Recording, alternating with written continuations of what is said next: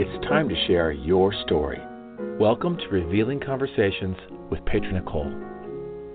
Heart-led discussions that reveal, release, and unveil. You will leave this hour lighter, brighter, and inspired.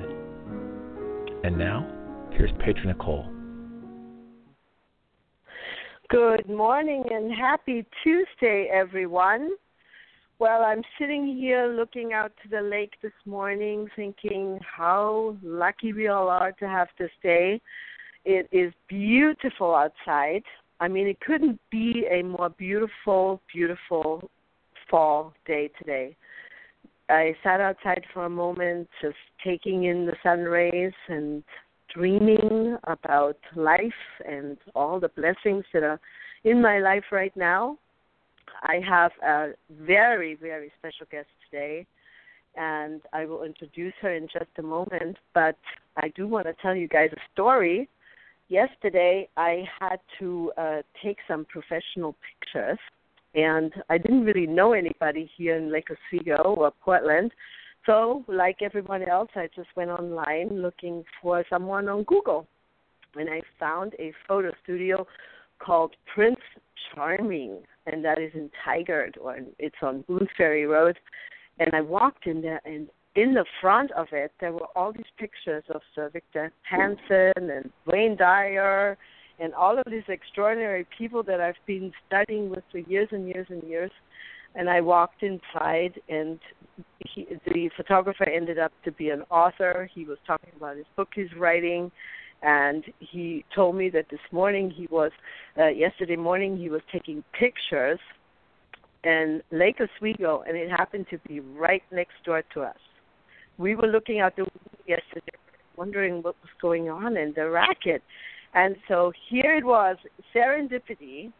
It is so extraordinary how sometimes in life you can be in the right moment or at the right time in a place in space that is so fabulous that you're given so much information of where you need to go next, because this person, not only was he an exquisite photographer, but he was also someone with extraordinary resources, and I followed my heart.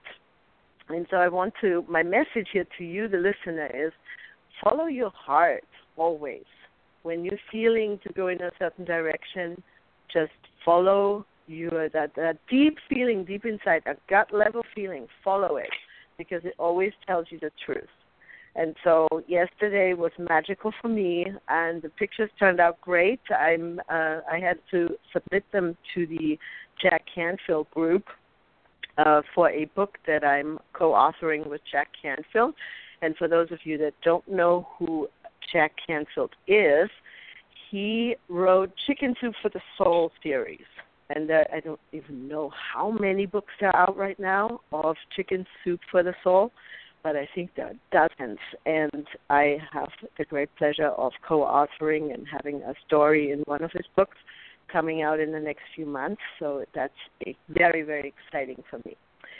But I would like to get on with our program and introduce you to a very dear friend. This is a lady who was introduced to us not so long ago, and we have had a lot of wonderful gatherings together. And her name is Laurel Airica. And what Laurel does is she puts together words, or spins words, and it's called word magic. And she is the creator of Word Magic Global, a mind-bending, paradigm-shifting reintroduction to the English language that brings to light the hidden philosophy in puns and the symbols of the alphabet by revealing the secret spells of the English language with which we write our own life sentences and the sacred path words pointing toward our liberation. Laurel shows in verse and prose how we can collectively, creatively, and quite rapidly upgrade the English language to facilitate our essential evolution from humankind to human kindness.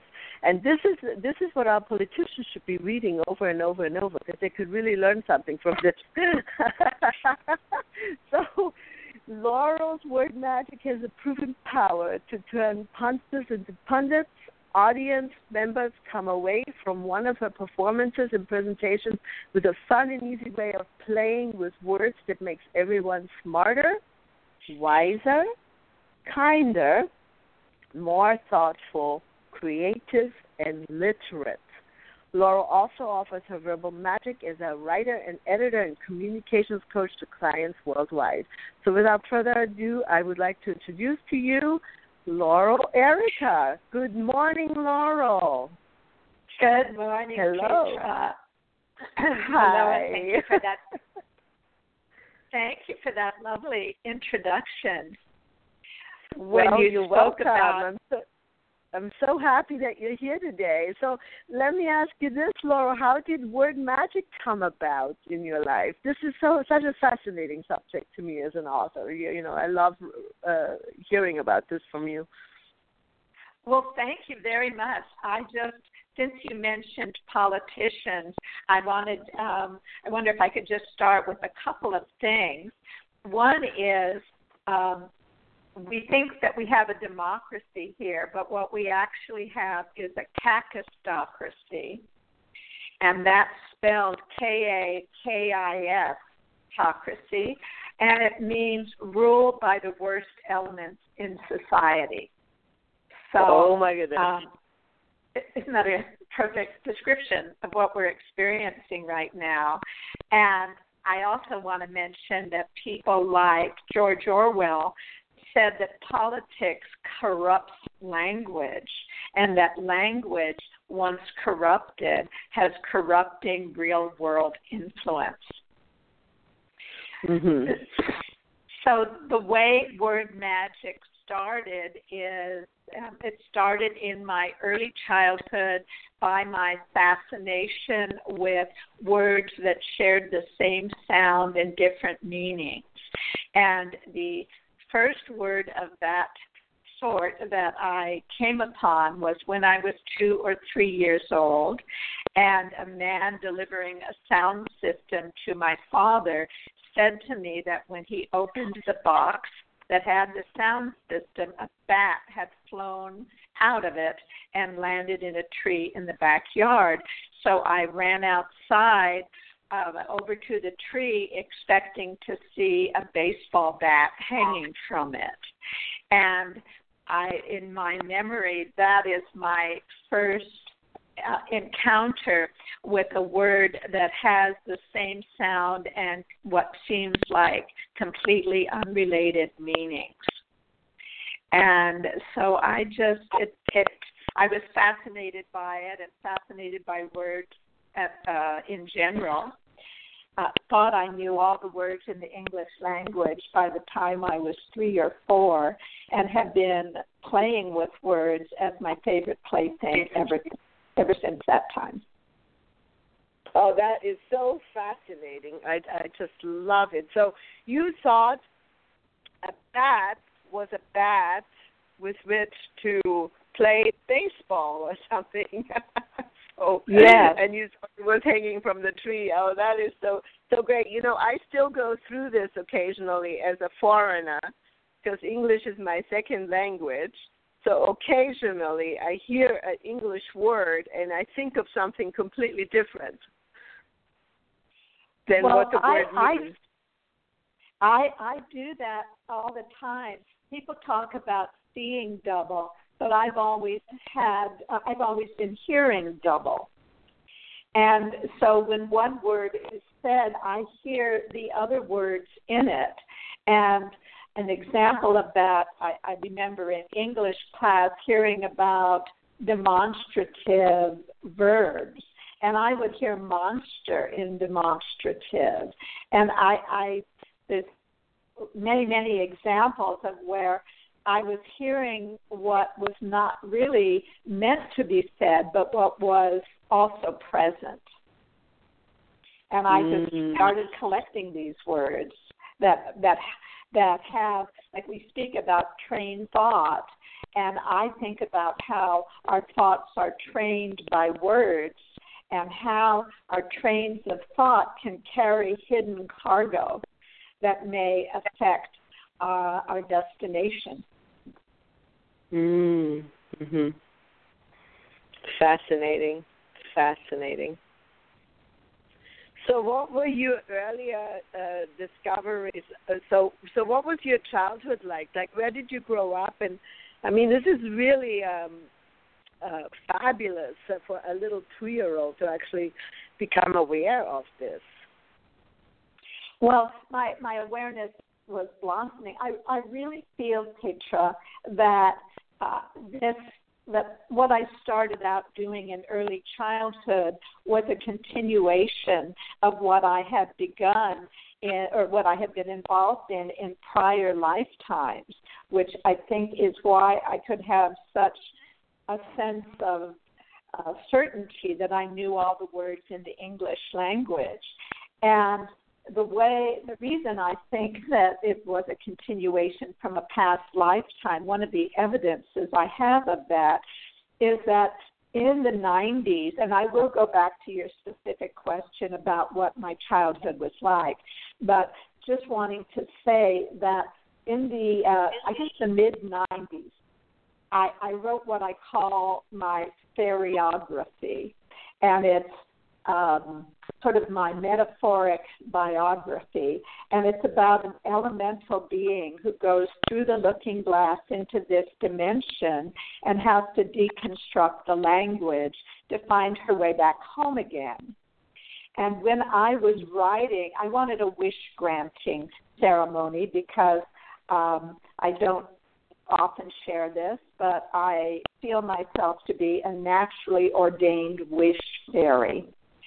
And I actually had an ordination, a spontaneous natural ordination in a park.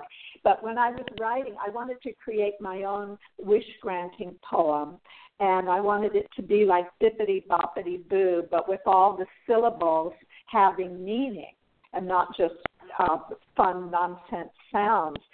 So the first 2 stanzas came out spontaneously, and I'd like to share them right now because it will help me make the points that I want to make in this moment.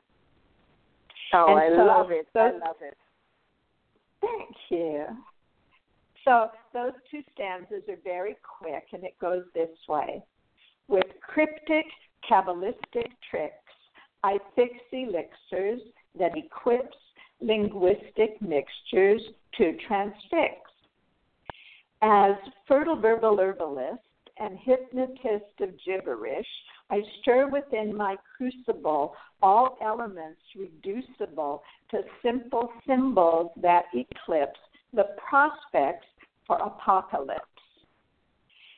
So when those words came out, I wondered what in the heck prospects for apocalypse were doing in my poem. I could see no relationship. And years later, I read that in the court of Queen Elizabeth I, the most learned man of influence was named John Dee. And there was the belief at the time that words, meter, rhyme, poetry, and music could be structured in such a way as to calm hostilities.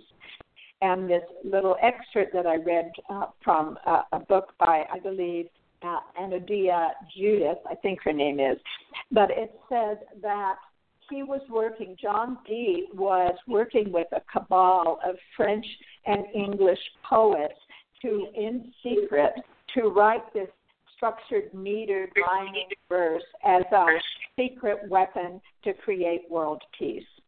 So that's where prospects of apocalypse came from. We need that right now. We absolutely do. And when I discovered what I did, you referenced the secret spells of the English language. And if people want to go to my website, wordmagicglobal.com, on the first page is my most popular YouTube, and it's called The Secret Spells of the English Language, and it shares some of what I'm talking about, how ordinary words that we use every day have, if you translate them, if you look at them on another level, they have a very dire meaning. For instance, morning is both the time of day and it's a state of grief. So when we're saying to each other good morning, we're also saying good grief. And there's many words of that nature that I am convinced affect us subliminally. So what I came to conclude was that language is software, and that English is the leading software of the Western mind, and that it's filled with cultural biases that are akin to computer viruses that infect our thinking with long-dead ideas, but that we can collectively, creatively upgrade the language to a higher frequency. So that's where my work took me, and it continues to evolve and expand. That is beautiful. So could this be something that could be taught in I would imagine elementary school would be ideal to make it into a play accompanied by music with word magic. Like I'm a visionary. I always see into the future. So what if a program was started, and we could maybe get some grants for this? And I'm dreaming now with Laurel here, for the listener who is just coming on the show right now. We're talking about word magic. Laurel, Airica on the air with me today. I think we need school programs for word magic so that we can change the language. It is very sad to me. I lived in London for many years, and maybe you can still hear my accent occasionally coming through. And while I was living in London, I had to learn Oxford English because I worked on Fleet Street for some high-powered attorneys, and it was inappropriate to speak anything other than Oxford English. And then I came to the United States, and just by the accent and the way that my words were sounding out, it would influence my mood. Do you find that, Laurel, that when you're speaking in a different tongue, like when I speak in German, it influences me by my vibration in my body, because that's my mother tongue. But when I speak British English, it gives me a completely different sense of being than when I am speaking,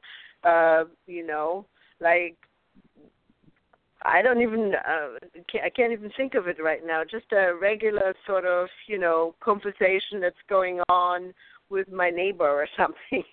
It's a different feeling in my body even. So there's a vibration with each of the words that you're speaking about, isn't there?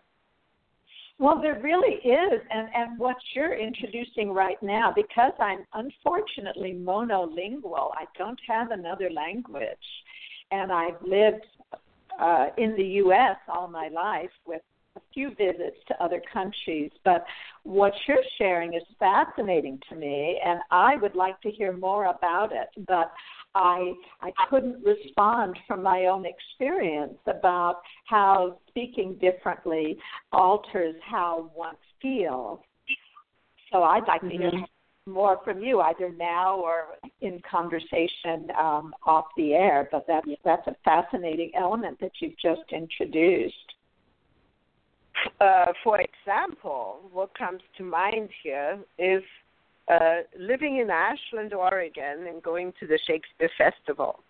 Now, I'm not saying that I can understand everything in Shakespearean language, because it really is, some of it is definitely over my head, and I can't sound out the words very well. But if I read prior to going into the play, if I read the translation and I have the words memorized slightly, why do we feel so good when we hear Shakespearean English? Or why does that elevate us? Those are the things I find very fascinating. Well, I know that I love watching, for instance, masterpiece theater presentations. There's the exquisite use of language is uplifting, and the correct use of it. And there's so much incorrect usage that we hear all the time. There's a whole lot to say about this, and I haven't organized my thoughts around it, but I can tell you Aristophanes, for instance, said that high thoughts must have high language. And there's a Japanese term that is kotodama, which means that every word has a spiritual interior, and that it's important to honor the spiritual interior of a word. And we in a normal conversation, so many people are shooting off their mouths. That's one expression that we have, speaking so casually and completely overlooking the fact that not only Genesis in the Western Bible says that it all begins with the Word and that the Word is the instrument of creation, but just about every culture says it all begins with the Word. And in Scriptures it says death and life are in the power of the tongue. And they say, Scripture says, is it not written in your law, I have said ye are gods? So we are creating as we speak. And when we use a language that has been degenerated through misusage and that is used with a casualness that is not respecting the power of words and the beauty and refinement that's possible through words, it does have a sickening impact on us. Mm-hmm. Mm-hmm. Well, how does it go in the Bible? In the beginning was the Word, and the Word was God, and God was the Word. Is that how it goes? Yes, the God and the Word. Mm-hmm. So we don't necessarily know what that word is, but you mentioned, but it's about sound and vibration. And on my website, Word Magic Global, under Vision, I have a sub-page called Words on Words. And one of the quotes I have on that is from Wayne Dyer. And he says sound is the intermediary between the abstract idea and the concrete form of the material world. Sound literally molds the abstract world of thought and spirit into shapes. So we are creating as we speak, and a high use of language is uplifting. Mm-hmm. So there are lower frequency words. So there are words that we can't identify the fact that they have a lower vibration because we're so used to those words within the language that we use them on a regular basis, but they're actually not really serving us.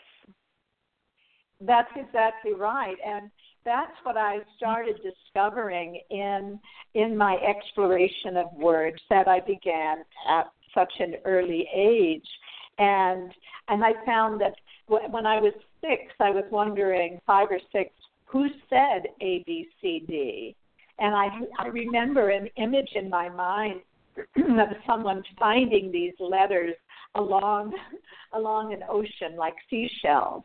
But I knew that they didn't come that way, and I knew they didn't come, carved on stone off Mount Olympus or Mount Sinai. I knew they had an origin, and I wondered, well, who said and what and who put them in this order? And these were questions that no one was asking. And I was filled with questions that no one was asking. And because I was so different from my family, I was not treated with very much love or kindness. So I grew up thinking that all of my foundational questions were stupid questions. And I had what can I say? My childhood set me up for a lot of time alone, playing with words as a consolation, and then making some extraordinary discoveries. For instance, the conclusion I drew that language is software and that it's filled with these double meanings, some of which are very disempowering and very negative, I came to the realization that this was software and we can upgrade it. And I subsequently learned that Confucius said that if given charge of the administration of a country, the first thing he would do would be to correct the language. And he talks about all the things that happen when language is not correct. He says things like, if language is not correct, then what is said is not what is meant. And if what is said is not what is meant, what ought to be done remains undone. And if this remains undone, morals and arts deteriorate, music and justice go astray, and people stand about in helpless confusion. So it's such a description of our time, and politicians and corporations with advertisements are constantly twisting words, renaming words, and with the purpose of creating hypnosis and gaining consensus for ideas that we would never support if they were spoken clearly. And then they use words that flash on the television with a picture attached to it, and if you see that same picture 30 or 40 times, it's ingrained in your subconscious. Yes, exactly. And that's how advertising works. That's right. And here's a quote I found in a Science of Mind magazine in the late 90s that I think is quite wonderful. This Reverend Glenn Hayden said, there are millions of tongues in the world given to useless, idle, and destructive gossip. If all this energy could be turned into a torrent of truth, all the sick would be healed, the kingdom of God would be established on earth, and the greatest era of peace, prosperity, and progress would be manifest that the world has ever known. And so this takes me back to the recognition of how much power we have as speakers of the word and how creative we can become together by recognizing that language is software and we can take our power back by creating new words and new metaphors and even new symbols and sharing them with each other and letting them spread around the world with this recognition that we can upgrade English to a higher frequency. And one of the YouTubes I have on my website, Word Magic Global, I can't remember which page it is on, but it's called Taking Command of the English Language, and it explains how we can accomplish this very thing. Well, I remember in a more simplistic fashion when my son was little, and he would say something out of the ordinary. It was like in Bambi, don't say anything. It's like Thumper the rabbit. Don't say anything at all if you don't have anything nice to say. So, but then the question remains: what is the nice? What does the nice sound like? What is the nice? And so you're making us aware and conscious of the fact that some words, like awake, could be the rising in the morning, but it could also be a state of grief. So there are there any other words that you have connected with that you could share with us? Of the negative sort? No, there's certainly. a positive or negative. Okay, well, a positive. Well, in terms of, you talked about sharing word magic in the classroom. I've done a bit of that from about fourth grade on up to graduate school, and would be delighted to do more of that. And one of the sacred passwords that I found years and years ago was the word earth. And I remember where I was in the moment when I saw that the earth and heart are the same word. It's just where you put the letter H. And so I said to some young children, what do you suppose is the significance of earth and heart as the same word? And he said, maybe it means that the earth is the heart of the galaxy. And so that kind of entertaining that kind of possibility has, in my mind, all sorts of ramifications. If we think of the earth as a sacred heart in the solar system or the galaxy, in the cosmos, then don't we desire to become more caretakers of it? And there's the word, in the Bible that we are keepers of the earth, but to mean possessors, but caretakers and protectors, not possessors. So certainly that's a sacred password.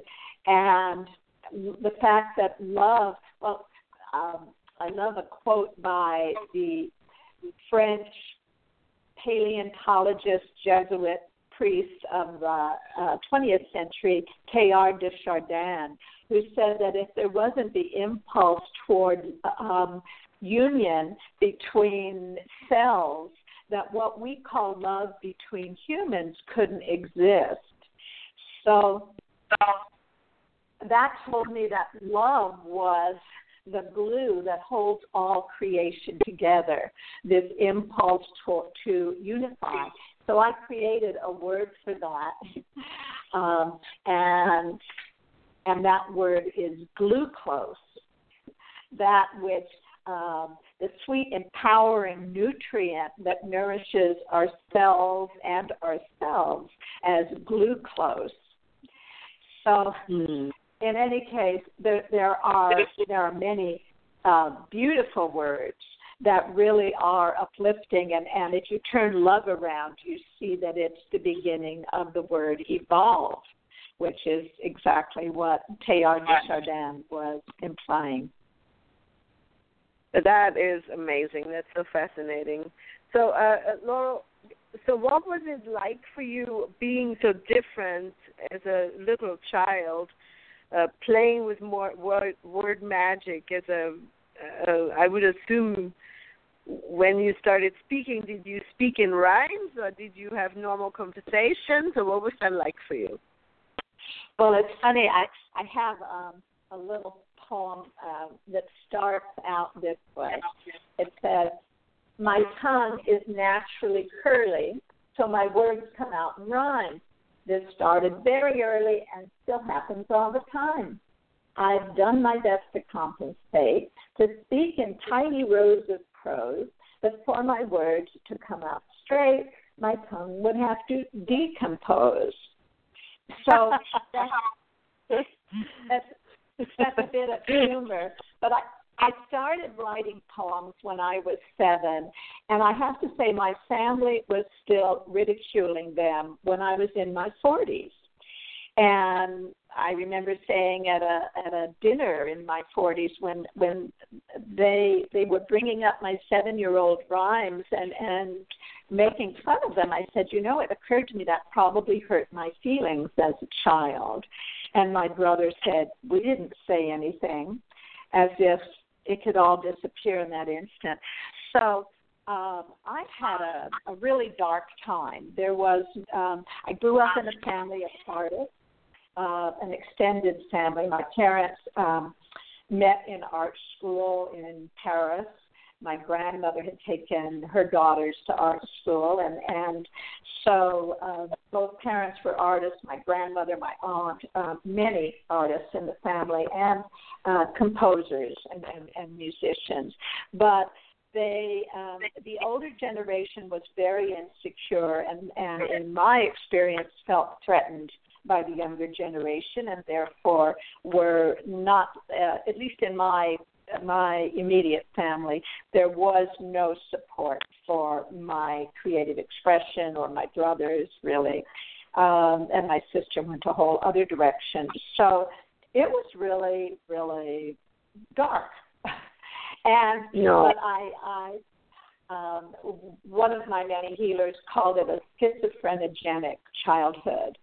And it drove me very deeply inward, and what came out of it was the discoveries that I continue to make about language, because I was looking, there was such a, I don't know if I guess I can say this, there was such a mind fuck going on that it led me to look at that very thing happening in the English language, and to make the discoveries that I have, and create this body of work that I call Word Magic. Yeah, it is interesting, isn't it, that our darkest moments in life growing up can drive us into real magic and discoveries where we have to just delve so deeply. And the same thing happened in my life, as you know. I had to go within, and you certainly had to go within, and you had to discover, you had to survive somehow. And I know this energy of growing up with artists myself, my grandfather and my best friend in Germany, is that sometimes with the art that surround us, with the older generation, new things that are coming in are not necessarily accepted. Yes. And so, you know,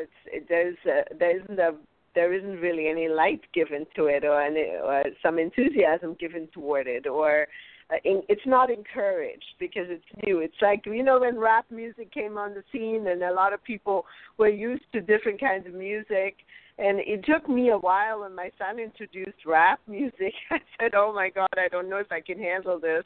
But now there are some rap artists I actually enjoy them. I think it's an incredible art. And there are some people that are doing phenomenal work with word magic, with rapping as well. Yeah. So maybe, I have an idea, Laurel. Maybe we should become rappers and learn your word art through rapping in a different way. Well, mine is kind of a metaphysical rap, and it has its own rhythm and rhyme. And yes, I mean, I so appreciate how young people recognize the power of words and admire verbal gymnastics. And as long, for me, it needs to be about inspiration and encouragement to have real value, and most especially at this time in the history of the planet, when what we want to do, what I desire to do, is to use words in a way that uplift people and call forth the better angels of their nature. We can also easily descend into the negative and become marvelous critics.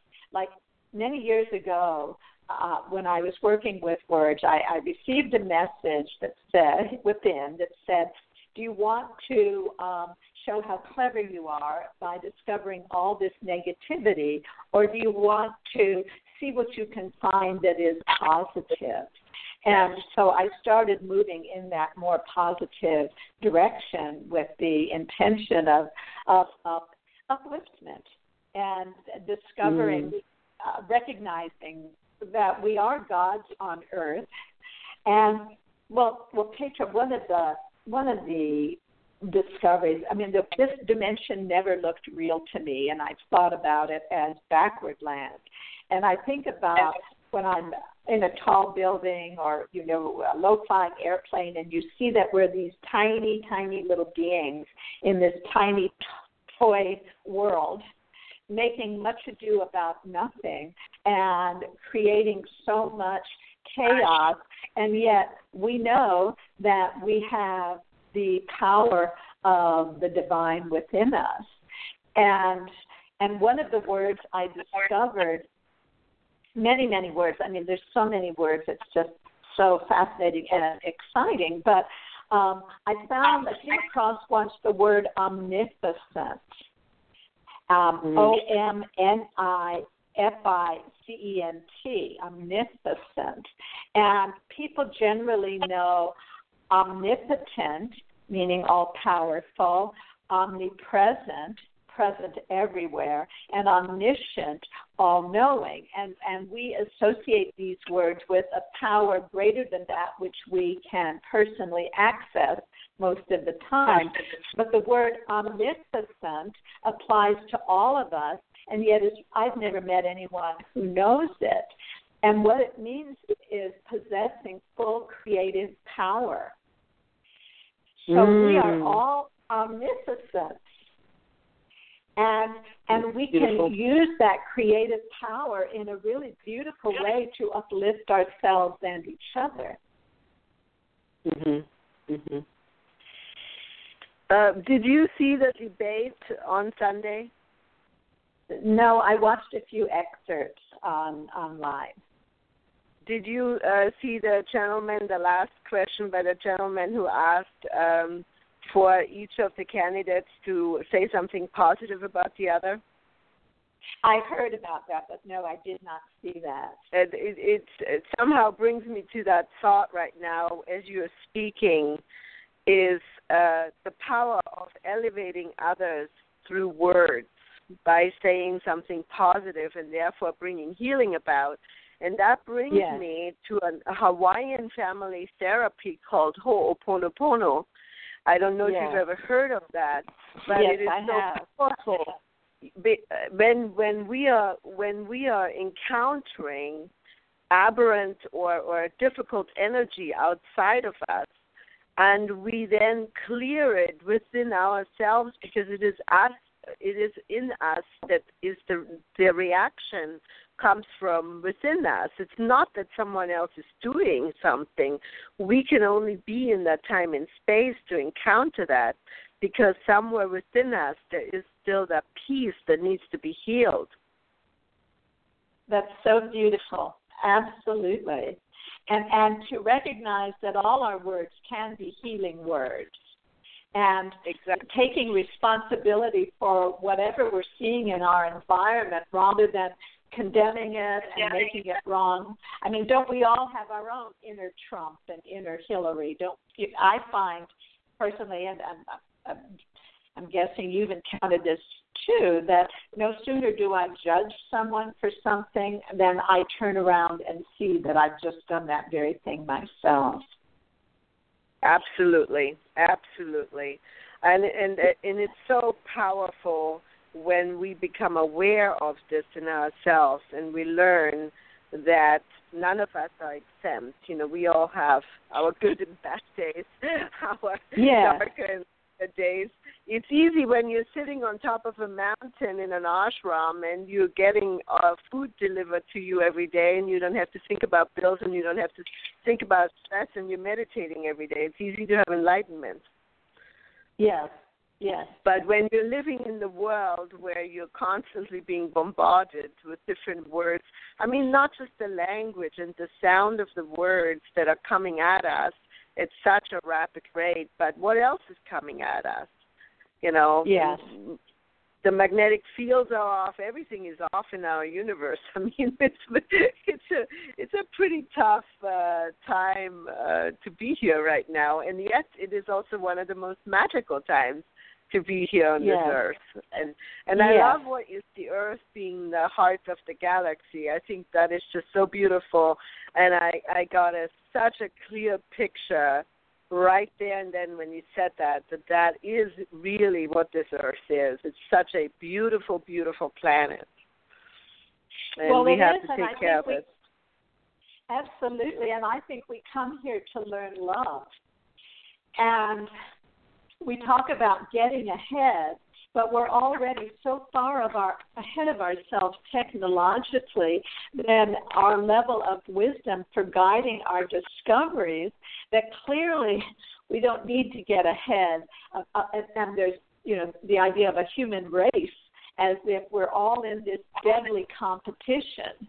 But what we're really meant to do is to get a heart full of love for all of creation and to recognize that we are we're all reflections of each other. And there's no way that I can do harm to someone without it impacting me negatively. And similarly, there's no way for me to do a kindness without it impacting me positively. So we're all like cells in a body.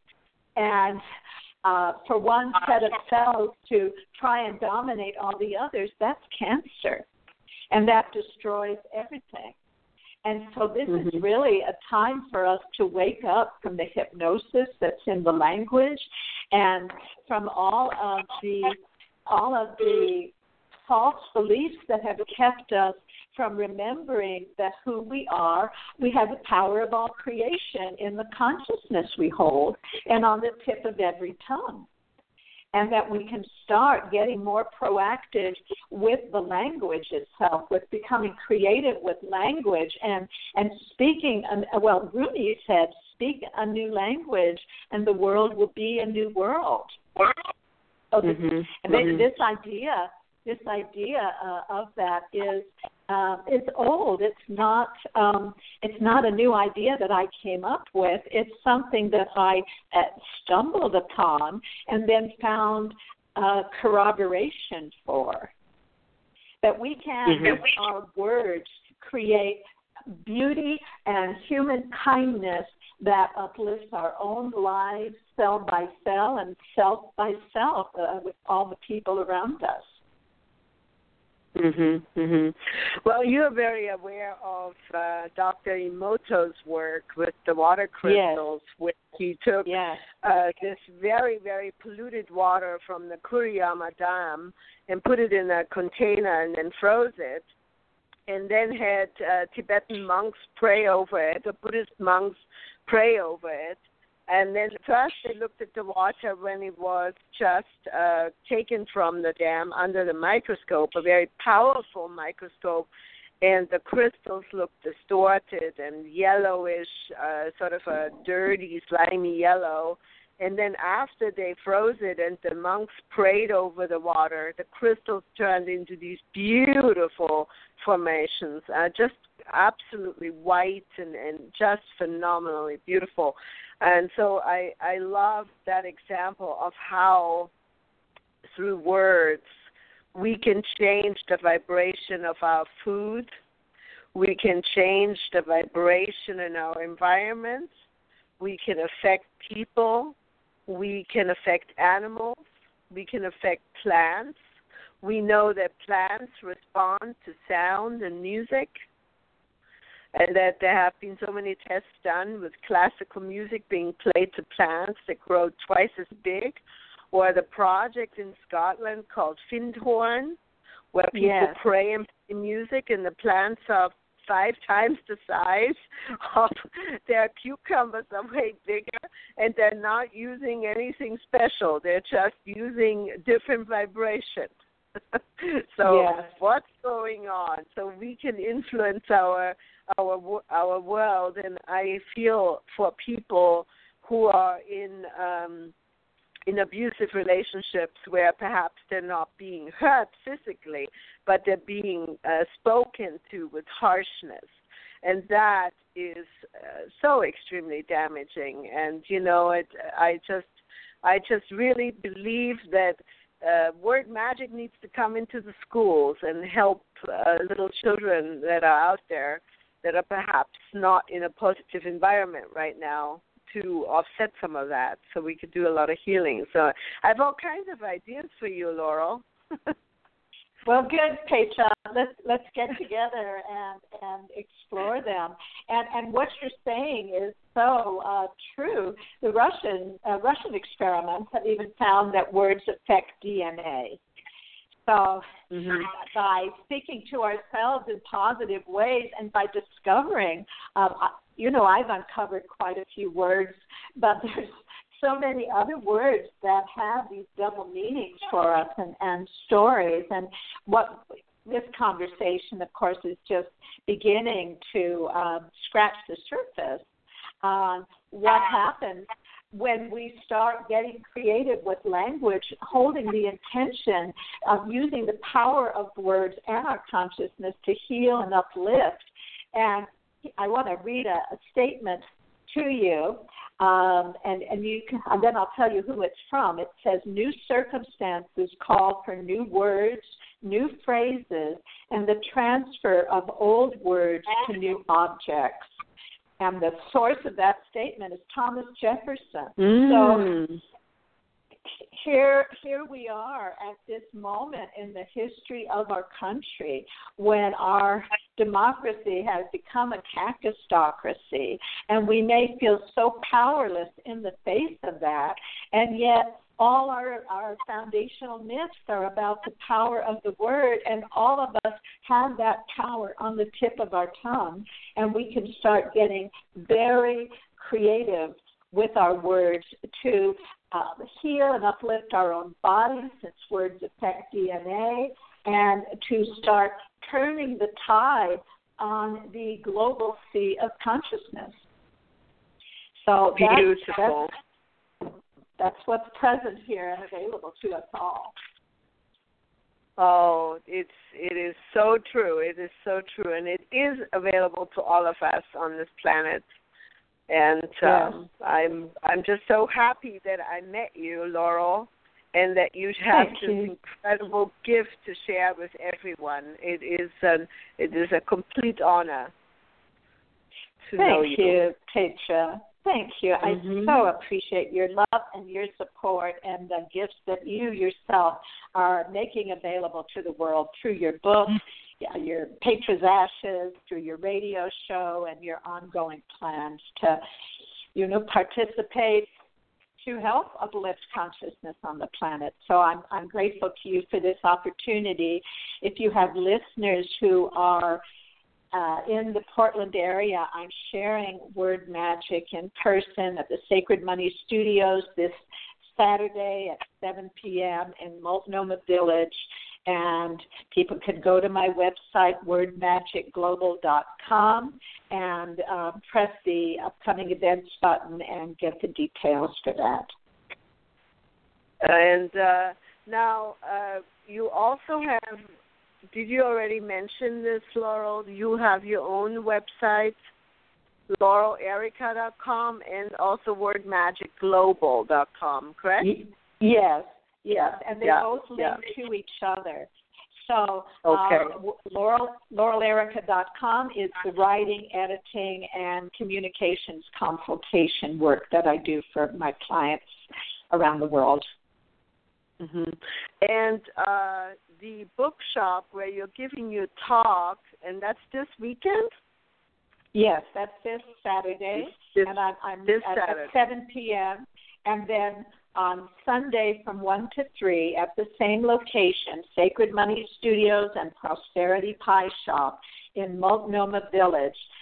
From 1 to 3 on Sunday, I'm following the evening talk on Saturday with a workshop in which we are going to use words to write new life sentences for ourselves, new vision statements that can insulate us from the slings and arrows of outrageous foes, as Shakespeare has said, and give us a compass for moving through the world in ways that are uplifting to our own hearts, fulfilling of our vision, our reason for being, and supportive of everyone else we meet in the world.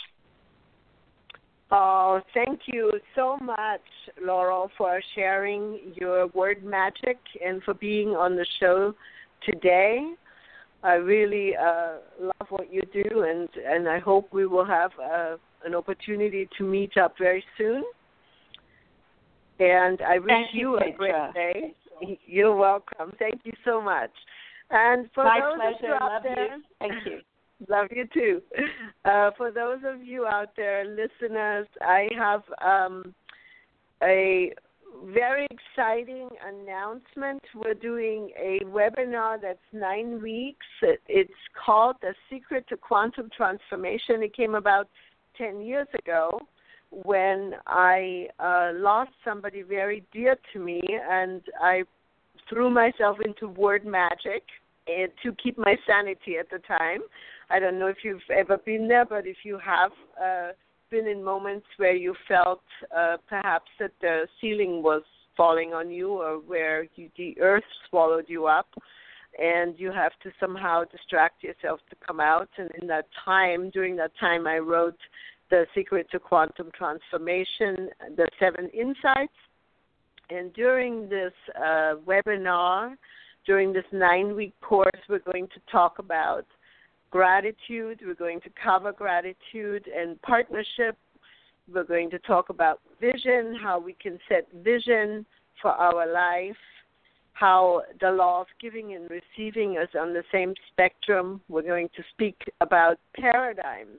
Paradigms are important because sometimes we are caught up in a paradigm and we need to move through it or identify it in order to change things in our lives.